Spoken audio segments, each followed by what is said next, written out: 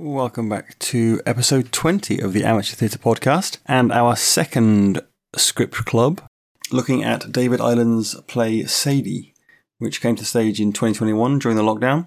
It's quite a complicated piece, and probably hear from a lot of our discussions that it took us all a bit of time to really get to terms with, firstly, how it was presented, and secondly, what the real themes and takeaways were from the play itself.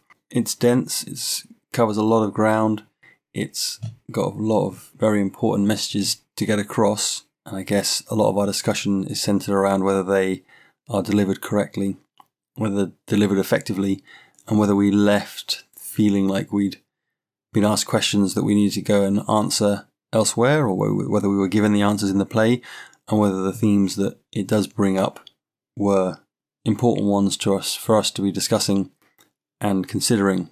If you haven't read the play, it's also available to watch online on the BBC and formed part of the Culture in Quarantine season that they brought to the TV in collaboration with a number of different theatres and production companies. So well worth a look. For now, hopefully you'll find our conversation entertaining and it will give you a good insight into the ideas behind the piece. So sit back and enjoy.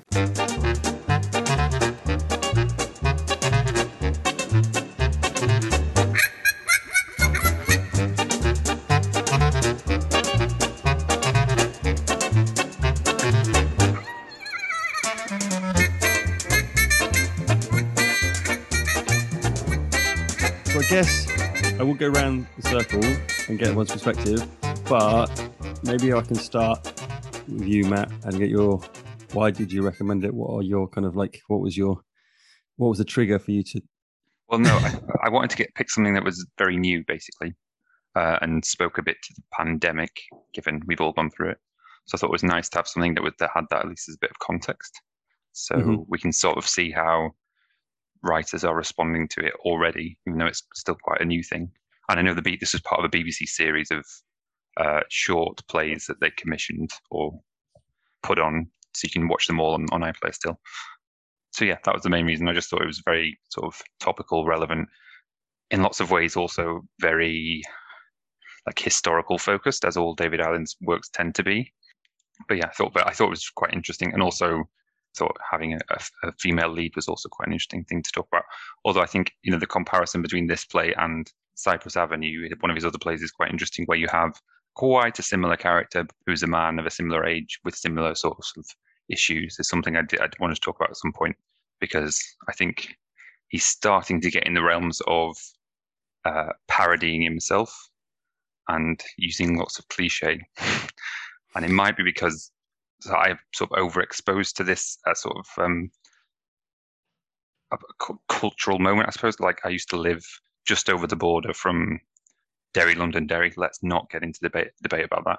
So, and I'm sort of just very follow this stuff quite closely. So to me, it's sort of like I'm just sort of watching, listening, and reading it and going, oh God, I've heard that joke before. Like, we've gone over this stuff before. I don't know how enlightening it is to keep doing it, essentially, on one level. I was going to say that on that surface level, that seems true, because I was thinking the same thing, having read maybe 3 or 4 of his plays now. And he does say, like, he's very English, even though most of his writing is like this very strong Irish kind of perspective. And he does say that he just gets it from like his uncle or his whoever it was, or his granddad, and his, who obviously had those experiences and have told him of them. And he must have like cultural experiences himself of being there. But it does seem like he's regurgitating the stereotypical stuff over the top, sort of smearing it over the top of his deeper stuff that he's, the layer 2 stuff maybe that is slightly more interesting. Yeah. I mean, he's a very funny writer, so it kind of makes up for it in some ways. There are like laugh out loud moments, I think, when I'm reading it, and the other thing I really like, maybe this is going a bit too far too quickly, but I like the fact that he includes some quite taboo language, and he represents people who I think other playwrights probably wouldn't, And I think given, there's obviously probably quite a socially liberal bias among playwrights, he presents small c conservative people in quite a sympathetic way, which is much more interesting than I think lots of other writers who would tend to see conservatives as kind of the butt of the joke, aren't they? Also stupid and all this kind of thing. Whereas in this play we have Sadie, the main character, and she says some, quite, I suppose some people would find offensive things.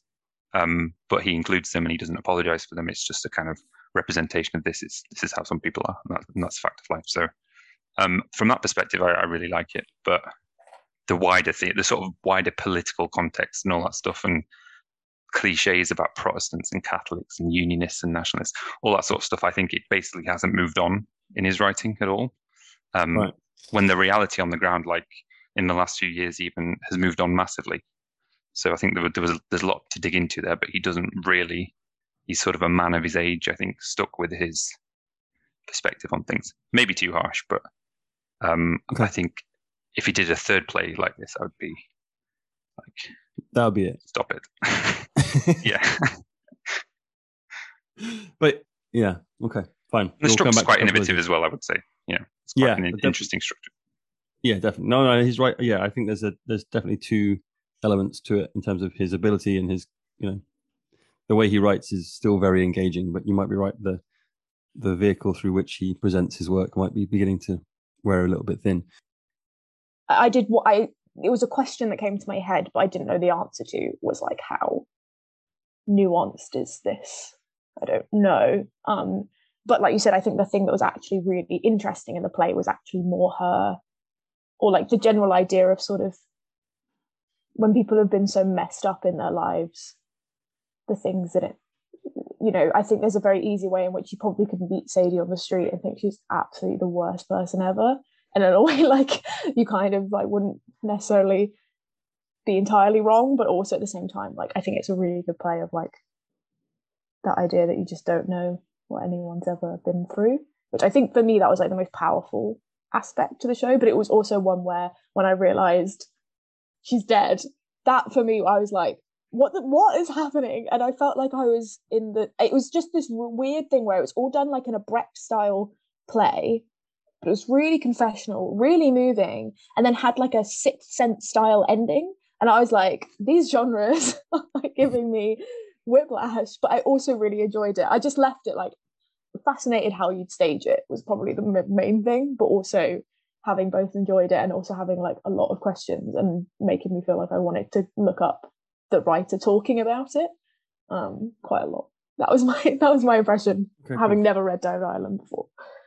Yeah, well, we will come back. I've written a specific note on thoughts on the ending, so I guess we'll come back to that last little bit as well. Cheryl, what was your overriding kind of takeaways from it? So I think in some ways I'm still trying to formulate them a little bit. I think like Kelly, I came away from it like, what just happened? I'm not entirely sure what just happened. Parts of it felt like it was maybe a bit, I don't know, I don't want to say gratuitous as such, but like it felt that there was an element of like voyeurism, I guess I was kind of aware of, or felt might be there, kind of let's just, I don't know, lots of terrible things happen, but in a very short space of time, and they don't really get kind of unpacked. It's just kind of like bam, bam, bam, bam, bam, like loads of kind of nasty stuff, which I guess is kind of the point, because you've got Sadie, who initially at least does appear like a very unsympathetic character, but I think just the fact that all of the kind of the revelations are just packed into this end bit, it's almost kind of it felt almost like it was for shock value rather than fully unpacked in perhaps a more meaningful way. And I don't know, I don't know. I mean, I wonder whether this was kind of a deliberate thing on like Ireland's behalf. Like that there's a moment when Sadie kind of turns around and sort of says, why is there any men talking? And I wonder whether that's partly an awareness, kind of, you've got this male ventriloquism happening in the play where it's about a woman who seemingly has gone through like all of these awful things, but it's coming from the perspective of a male playwright, and a lot of that narration comes from male characters. And we hear about most of the events through the men. It's because of like them kind of making odd comments or something that Sadie eventually is like, well, I'm going to have to say it, I'm going to have to say what happened. So I don't know necessarily what I would have liked to have seen more, but I guess, I mean, perhaps, it is a short play, so whether it was just like the speed at which everything had to be packed in right at the end, it just left me, I mean, it was part of that kind of closing the book and going, what just happened? Like, and not quite having the time to process it within the play itself, which might be the intention, who knows. But what of those big themes, or what did you feel about those big themes, and was there kind of like a difference in your head of reading it and maybe seeing it? And I can run through loads of them. Obviously, we've mentioned that love story, we've mentioned the troubles, which is always in the background, mental health, domestic violence, women's rights, sexual abuse, alcoholism, acceptance of your situation, acceptance of the past, acceptance of cultural norms. Like, you put a hell of a lot in there. I just wonder, what are your thoughts on, they are massive themes in and of themselves, but kind of what were your reactions to those? Yeah, so the big themes, to be honest, like as a whole play, the way I kind of see it is, I don't know if I can't remember if it's in the text, but the way it's staged is she starts in bed. So in my mind, that's the point that she takes the overdose. And then the rest of the play is the intervening period before she then dies at the end. So the whole thing is in her mind, and it takes place, I don't know, over a few hours or something. So those are the kind of bounds of the play as I sort of see it, having read it a few times and seen it as well.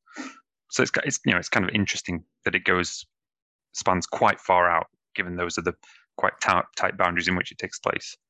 But for me, the sort of big themes are the usual stuff to do with like intergenerational abuse. So like she's been abused by people older than her, and then she then in turn abuses other people or passes on that in some other way. And this is a kind of encapsulation of Northern Irish society in some ways. It kind of seems to be the message that's coming across. When I was reading it anyway, I think this idea of there's almost like two perspectives in life sometimes of like, well, I went through this, therefore nothing you go through that is that bad, and you may as well go through it too. Like this sort of like, I went through it, so you will too, like almost attitude. And then because I went through that, I don't want anyone else to go through that type of attitude, which I think, I don't know, I think that for me was the way in which a lot of those themes got encompassed, if that makes any sense, within that debate. So like particularly the women's rights kind of stuff, and obviously sexual abuse. And I thought there was like a really interesting bit where obviously he describes what happened to him with his, is it a cousin, shows him pornography when he's like 7, and masturbates in front of him, I think is what it is. And obviously it's awful. And her immediate reaction is like, wait, well, I thought you said you were abused. Like, that's not assault kind of thing. And obviously there's a big debate. And then, but the thing is, before that, when he's talking about the joke she made, she's like, well, it's just a joke kind of thing. And then he said, oh, well, I was abused. And then she goes, oh, I would never have said it if I'd known you were abused. I think like little things like that, I think were very interesting, because I think they're very real in the sense that you hear people say it all the time. Like another one was, and he says like, I'm depressed. And she goes, well, you don't look depressed. Oh my God. Like, and I think on the one hand, I think it did it well, but on the other hand, I don't know. I think for me, that in terms of like when talking about the themes, that was kind of maybe one of the reasons why I in one way thought the themes were really strong, and another way kind of was like, what's he trying to do, I guess. And maybe it's a good thing that I don't really know. I don't know. Maybe that's our point, is it makes you talk about it. Mm-hmm. Yeah, I mean, I think that's an interesting point from a playwright's point of view, that you're never just writing something in a void. You have to have a mind to who's going to be receiving it, and inevitably it will be the kind of people who go to the theatre who are a certain kind of person generally. So that's going to colour how you approach a topic, probably, if you're going to do it well. And if he had just written it, and I suppose the Northern Irish issue, to most people that is probably quite a niche thing, and therefore he probably has to kind of paint it in quite broad brushstrokes, more so than he would necessarily do for himself or people in Northern Ireland who have direct experience of it. So that's probably, I think, part of what's driving some of the jarring aspects of it, is that it's oversimplified, probably for the particular audience. Yeah, and I think that's it's interesting that he's had to do that. And I suppose every writer has to do that in a certain way. But it's just more visible, I think, in this play compared to some others. Like you can almost see the cogs turning, and there is a kind of perennial question, I suppose, about what should a playwright do? Should they raise as many questions as possible, or should they try and give the audience some direction as to how they should read this situation? And I feel like the problem we're all having is that there isn't really much direction as to how you should read it. Maybe that's the point, but then I'm not so sure with this particular play whether that's helpful.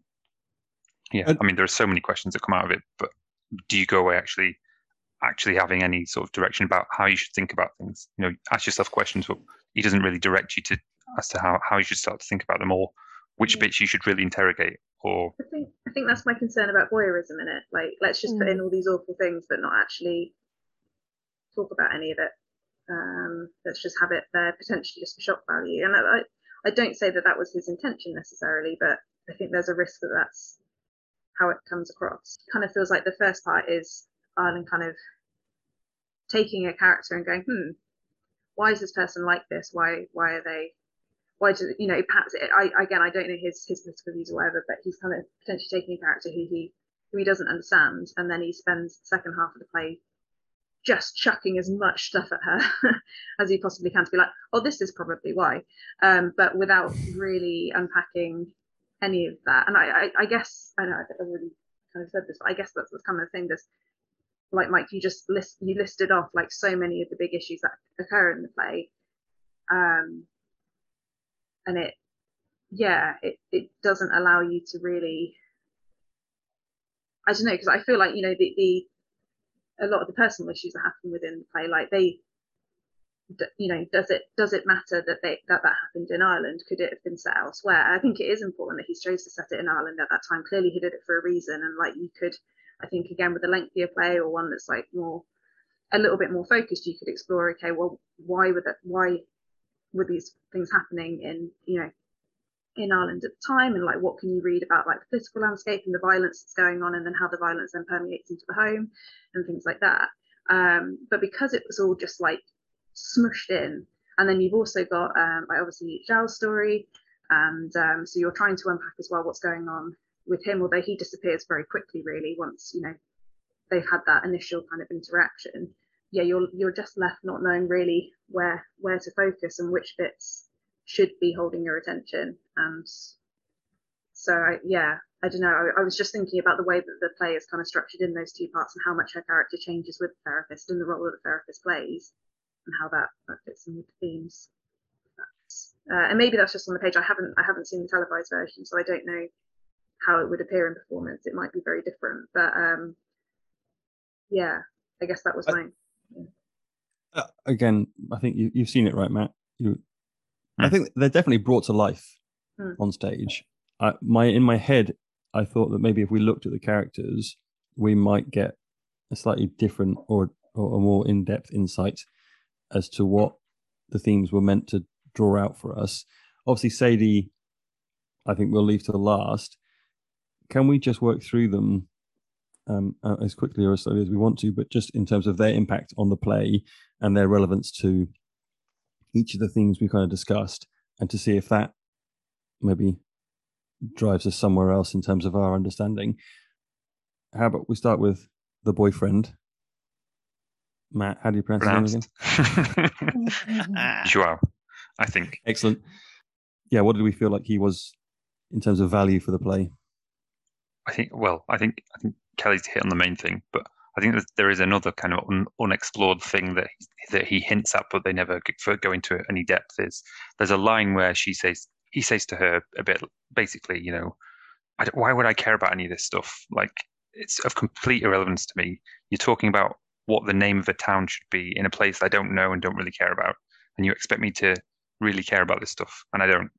But then they just move on. But I think that's a really interesting thing, in light of Brexit and everything that's gone on since then, kind of the relationship between Northern Ireland and Great Britain, and within Northern Ireland, I suppose, within some unionist ways of thinking, the narrative is still the same, but the world has moved on, and there's kind of an expectation that British people within Great Britain, within the island of Great Britain, should have some kind of loyalty or sort of strength of feeling with Unionists in Northern Ireland, should see the world as they see it. All these sorts of things that just completely jar with the reality. And it kind of said something really interesting to me about the future of unionism, basically, in Northern Ireland, and that it's rooted in a very kind of, and literally in a historical obsession, but also that it was, I suppose, quite dangerous for them because they're trying to talk to a population across the Irish Sea that just sees the whole thing as completely bizarre and impossible to dissect and understand. And there's no attempt actually to bridge that gap. It's just like, you should be loyal to us because 400 years ago we fought on your behalf. And it's like, well, the rest of the UK has changed massively since then. And the point of him being kind of Portuguese is like, well, you can't make a claim to my ancestors because my ancestors weren't even in the UK at that point. So what's the connection? What do you want from me? I thought that was a really interesting thing. But as others have said with this play, it just kind of skips over it and then you go on to something else. But I found that fascinating, like personally, because it sort of struck a chord with me. But yeah, we heard no more of it, so that was it. There was almost too much of different things that it therefore it just made him a little bit. I couldn't picture him as a result. I couldn't quite picture what his. Yeah, for me it was just very like it started as like, oh, I've always liked MILFs, to then like everyone is obsessed with an age gap nowadays, and then I'm in love with you, and then you also hit me. And I think like it's got it had really interesting things there, but for me he just felt like a ghost of a character and not fully fleshed out. I didn't know whether his kind of quite jarring personality was just the different snippets we were getting from her, the things that stuck out. So like also with his with the flirting at the beginning and kind of, because that does feel quite odd. Like it's, considering they've just met, like the kind of their initial interaction is pretty forward, and it doesn't again fit necessarily with him later on when you kind of see him being a bit more sensitive and a bit more kind of wishing that she'd be a bit more empathetic. So that was kind of the way I was trying to think about why he's such a jarring character and why there's so much potential for stuff with him, but yeah, it's just skipped over, and whether it's because we're just getting snippets of her memory that we don't get it. Yeah, no, I like that. Yeah, I also think it was a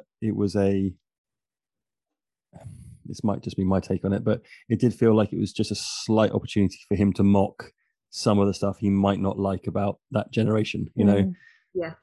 I thought that. Yeah. Just I felt a bit personally attacked. To me, a really interesting thing is, what do small C conservative millennials think about these? Like, how are they different from older generations of small C conservative people? So, like, putting that kind of person alongside Sadie would have been quite interesting, I think, in hindsight, obviously. But I mean, to Cheryl's point, that maybe this is just her remembering things. There is some more evidence for that in the play when, like, Clark later on says, that was unfair what she said about me, that's not what happened, and so on. There's all these kinds of corrections that are coming later on, questioning the account you've heard already. So there is I think that going on throughout. Like, there isn't a firm narrative here that you can really trust. Again, a similar theme to the last play we talked about. So maybe that is the case. Okay, so how about let's do Red next.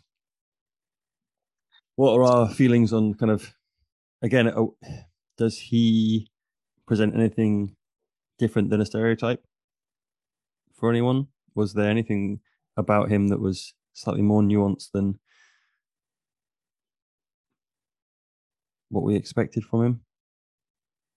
I mean, I'll say no again. Yeah, so like he wasn't a surprise, like in terms of like the kind of the abuse side of things with Sadie, like that didn't come as a surprise at all. So like I don't know that you wanted. I mean, we've been discussing for most of the podcast that like there was too much stuff to actually understand what was going on. So perhaps the fact that this wasn't very subtle in my mind was quite nice. Like I had like at least some sense of what was coming, for one thing. But yeah, like there was no real kind of revelation. I felt like he was supposed to come across as quite a nice character and like as Sadie's kind of like rock throughout the play, and then it was meant to be a bit of a shock at the end that actually it was all bad. But I don't know, that didn't happen for me. So I feel like he. It did sound like you spotted it before I did, Okay. and therefore you probably were already formulating a dislike for him greater than I had when I didn't particularly endear myself. I didn't, I wasn't in love with him as a person from what I got from him, but I certainly was. I liked him less after I found out what had happened. So I guess maybe a bit of foresight that you may have picked up on might have set you up in a different way to it set me up. But yeah, for me, I didn't clock that was going to be his role until she says the line in the therapist's office where she starts talking about him, and she says, he's the only man who ever loved me, or something like that, or was ever. And I was like, oh, I think I see where this is going. This isn't going to be a nice, he was the only man who ever loved me. It's going to be that really to the point of almost cliche, but cliches are often cliches for a reason type thing, where that perception of the abused and the abuser's relationship afterwards and how they see them and rationalize them, and often that thing of simultaneously the man in your life when you're a kid, if you're someone who's abused, is also the same person who's the kindest to you outside of that abuse, and therefore it creates a complex relationship to them. So yeah, I thought as soon as she said that, I was like, oh, okay. I felt the first scene, it's like so unsubtle what he's there for. He's there to ask questions on behalf of the audience about what's going on, to catch everyone up to speed. And you're a bit like, it's a bit like a Shakespeare prologue in a sense, like in a different way. So for me, like as soon as that starts, I was like, we shouldn't be able to see this happening so obviously as an audience. So it just kind of put me off. But that's not about him necessarily. It's just about the way that it's structured. But again, I think, it wouldn't be a worse play if it didn't continually drag all this stuff up about the Troubles. And maybe that's also another point about Northern Ireland, that like you can't escape these things even in the most kind of normal everyday conversations. It's just a thing that is present in people's lives all the time still. Maybe that is a point. But at the same time, he's already done that in other plays. Yeah, I noted down as you were speaking, just we may have touched on it, but we didn't really address who he's writing this for. Is he writing it for is there an Irish contingent out there that he wants to kind of pander to, or is he writing it for, a British audience just to remind them of the Troubles are still the Troubles to some people, or, I guess, well, I don't know. Maybe you can ponder that and we'll come back to it. Clark, then. He is again, another stereotype. Does his stereotype. I mean, as you said, Kelly, a cliche is a cliche for a reason. He serves a purpose and he fulfills that purpose with some vigor. Is it good in the manner which is delivered, or was it too blunt a tool that he's using again?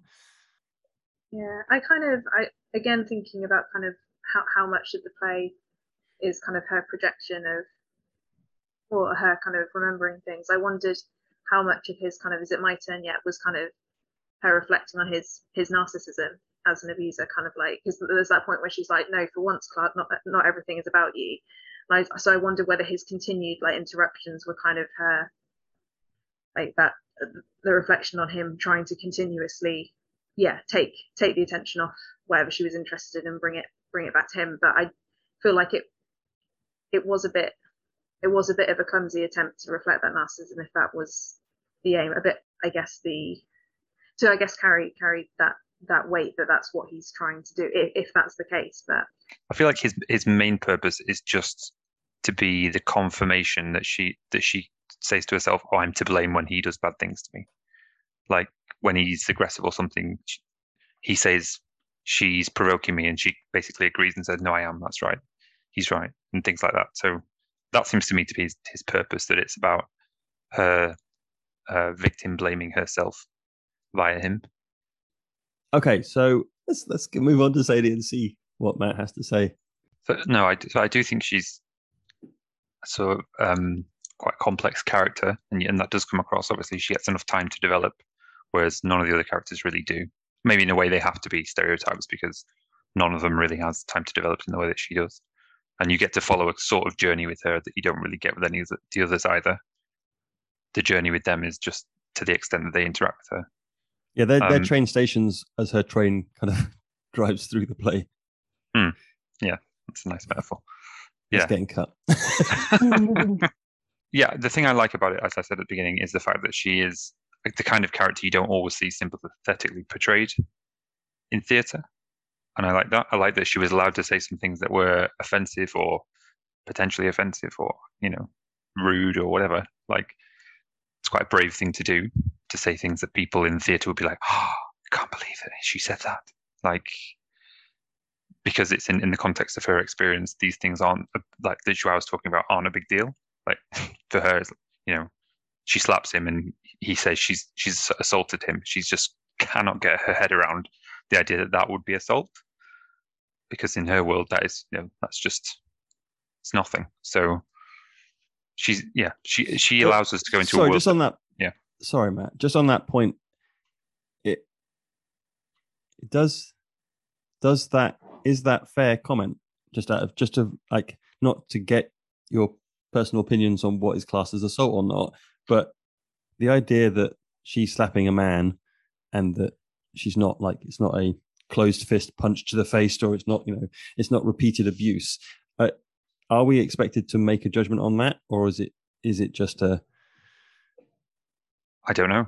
So when I was reading it and watching it, it didn't strike me as like a big thing. Like, oh my God, she slapped him. I can't believe it. And like, in the context of her thinking, abuse is like an entire marriage of daily worrying about physical, verbal threats, treading on eggshells around someone, constantly worried, not being able to live a normal life. And then just to kind of, you're annoyed with someone, you have an argument, and that's how you react. You can see why she thinks it's not a big deal, which I guess is the point, in a way. Yeah, I don't know. I suppose that it raises an interesting question about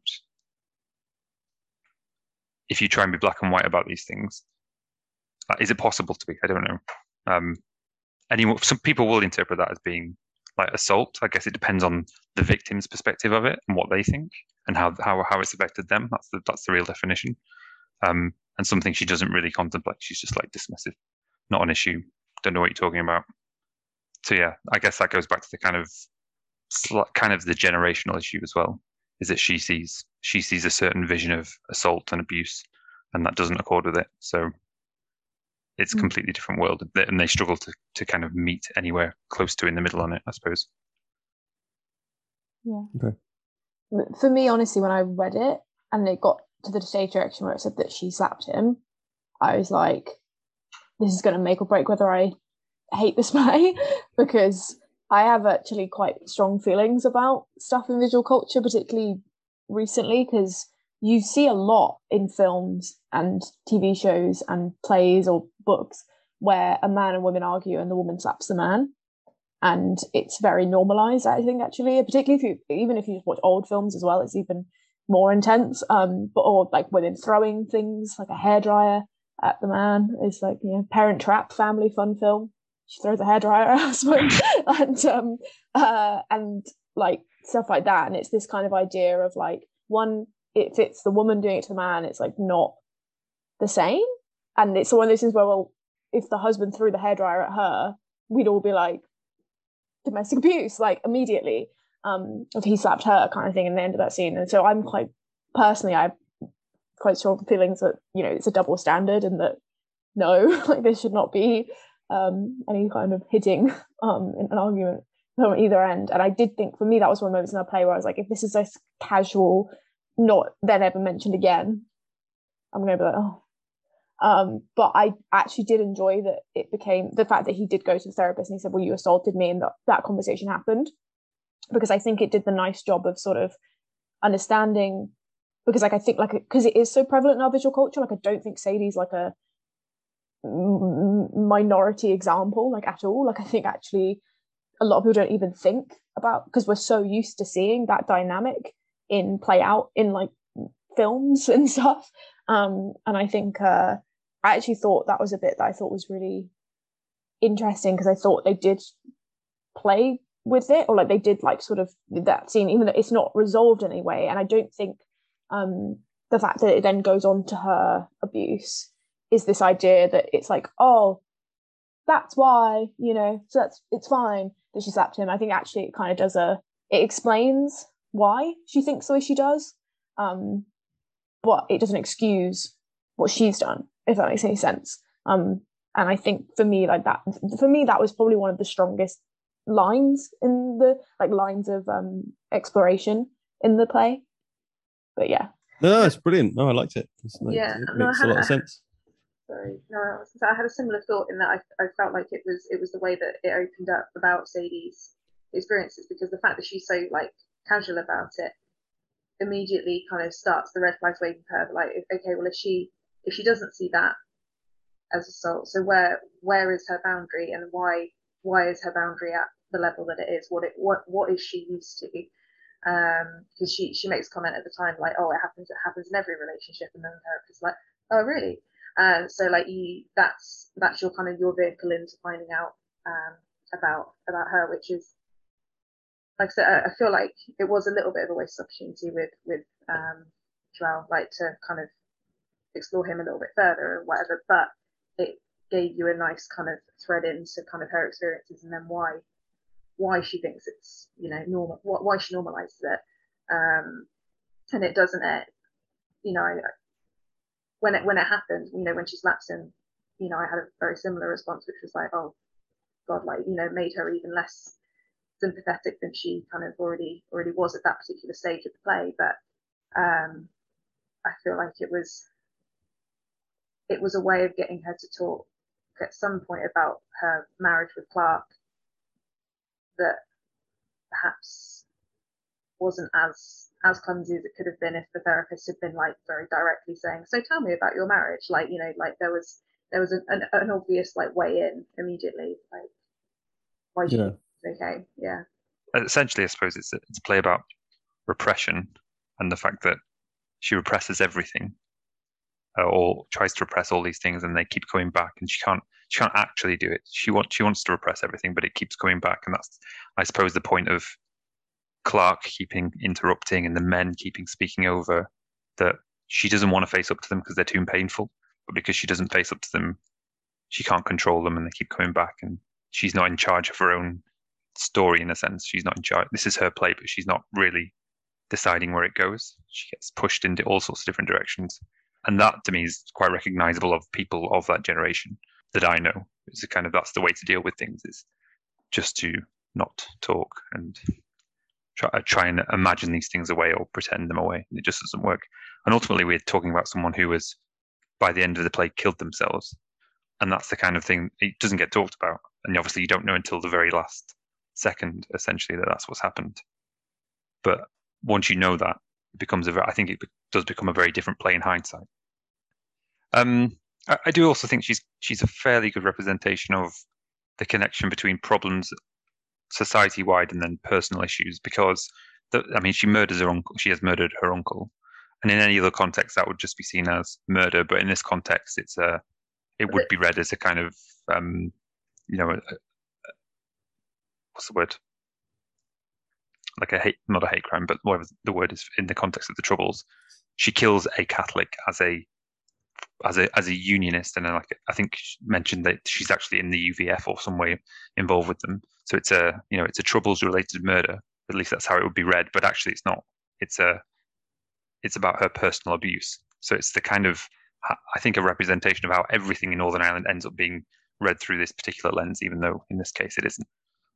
But this is something I was just thinking. I was going to say, like, we've been obviously talking about the play for a while, but like we really haven't touched upon the murder, which I think is like the thing. There's so much going on in the play. The fact that she has murdered her uncle, albeit that he's awful, like that. The fact that that's not like a major event of the play, seemingly, like that's not something that any of us have picked up on, like, oh, she shoves a red hot iron into her Yeah. sometimes and then shoots him. And the fact that that's not been like a major plot twist, like, I think, yeah, again, it's kind of there's just so much in there, and like. But is that because it's a cathartic moment? It has to, it seems like there's so much like flying around and so much going on. This is the one this is the probably the only thing that gets a real nice ending. I mean, it's not a nice ending, but you know what I mean? Like everything is either left open or, there's a bad result. She doesn't even get, her husband goes off and he even says like, oh yeah, I didn't hit my new wife. Maybe I think he says, I hit her once. Yeah, one time. And she's had it the whole of their marriage. So that's like, it's not even, they broke up and she still doesn't get the payoff that, she's escaped him, because he's gone off, and he says, if you were just a little bit stronger, I never would have done it. Like, what? If you just stood up to me? And she's like, so that invalidates the whole, because obviously she's presenting as quite a strong character. That's another way of undermining her, which feels just leaves a bad taste in the mouth. This is the one moment where you think, oh, well, hey, look, I know someone's got to die and take an iron to the face, but actually at least we get some finality to the situation, and there's a payoff to, someone getting some comeuppance. Okay, so wrapping up the character stuff, do we have any sympathy for any of them?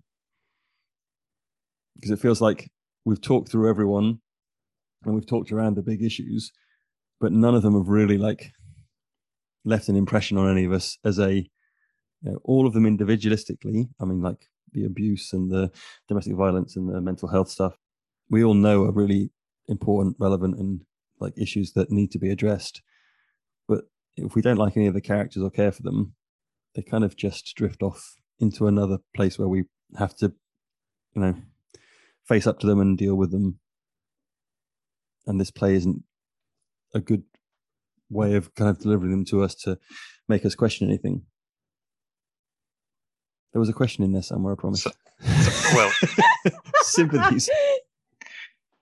He so he, as you've just been kind of laying out, he does, for every character, provide a bit of balance to the ledger. Like there's some kind of explanation for why everyone does what they do, and that comes back to things that aren't within their control. It's their upbringing, the society they live in, political events, and so on. So I guess there's a plea there to say there's a reason for everything, and it doesn't necessarily come down to people being inherently good or inherently bad. They're shaped and all that kind of stuff. So it's that, I suppose, again, kind of stereotypical nurturing thing. But yeah, I mean, do I feel sympathy for them? I did for her, for sure, because I felt like more than anyone, every single person in her life in some way seemed to, cause her damage in some respect. And I think maybe that's one of my slight issues with the play, and the fact that, like you said, because all of the other characters are stations for Sadie's the one you end up with the most empathy for, because you feel like you know her journey the most. And actually, I think there probably is more room for a very complex feeling of empathy for Clark. That, I don't know, it's there, but for me, like I didn't personally sit there reading and feel sorry for him. If that makes any sense. Like I didn't feel or empathetic. I did feel empathetic for Sadie though, and I don't know if that's a failing of the play or not, because I think it's always difficult, because he is also the person who abuses her. So maybe it's because we see that abuse, we could never feel empathetic for Clark. But then again, if it was a play in which those four characters were more sort of four leads, and it was a much more longer play, and you had those developed, like maybe one of the things you'd feel the most is the conflict you feel in having sort of seen all of their stories. And and he was such a brash, unlikable man that made it very difficult to really come away with much sympathy for him. But okay, good, we're done. Thanks. Happy days. A terrible choice. To be fair, I liked it a lot more before this conversation, to be honest. Sorry. Yeah. Well, I'm a lot clearer about the play after this conversation, which I guess is the point. I'm yes, that is true. I'm going to watch the the filmed version. Yeah. The actor is very good, I must say. Yeah. Yeah, no, it's actually it is good, right? It is. I think if you don't, yeah, no, I think I stand by what I said originally. Like, once you start thinking about it, you realize that there's a lot of kind of unresolved things and a lot of kind of not say poorly written, but whatever the thing is. I guess if that doesn't come across in the experience of watching it, then there's something to be said for it there. Like if it's only... But it is only because like there's a lot of visceral stuff that goes on that, like, you know, Clark physically kind of tries to drown her, and someone gets hit in the face by an iron, and someone gets shot, and someone gets, well, I mean, it's just that thing of, actually it is a good play, but when you read it, you hear the writer's voice more. If that makes any sense. Like your whole thing you said, like, you know, it's how like she's a bit too clever, like to the point where it's a bit like, oh, is this just like David Ireland showing off? But when you watch it, I wonder if you get that same sense, or whether it comes across as her trying to make a point and it actually works quite well. I don't know. Yeah. And also, if you've not seen or read any of his other plays, a lot of what you said, Matt, kind of falls to the wayside in that you don't have that reference point to go, oh, fucking hell, mate, really? Again? The troubles? The therapist? Yeah. And if you compare it to Cypress Avenue, which is, like, in my mind, the companion play, essentially the same play, but it's slightly different. Similar kind of brutality and violence and unspeakable things happen. So he likes to present these things as kind of matter of fact, I guess. Yeah. Which they were at a certain point in time. Well, he places them slightly in the abstract, which makes it slightly more palatable to a degree, I guess. I think if I remember rightly, in Cypress Avenue, doesn't he kill his wife and put her in a bin? Okay, no, he kills the baby. Because kills the baby, yeah. Yeah, after and puts it in a bin. After you should watch that. You should read that one. So, like, this is pretty mild in comparison. Oh my God.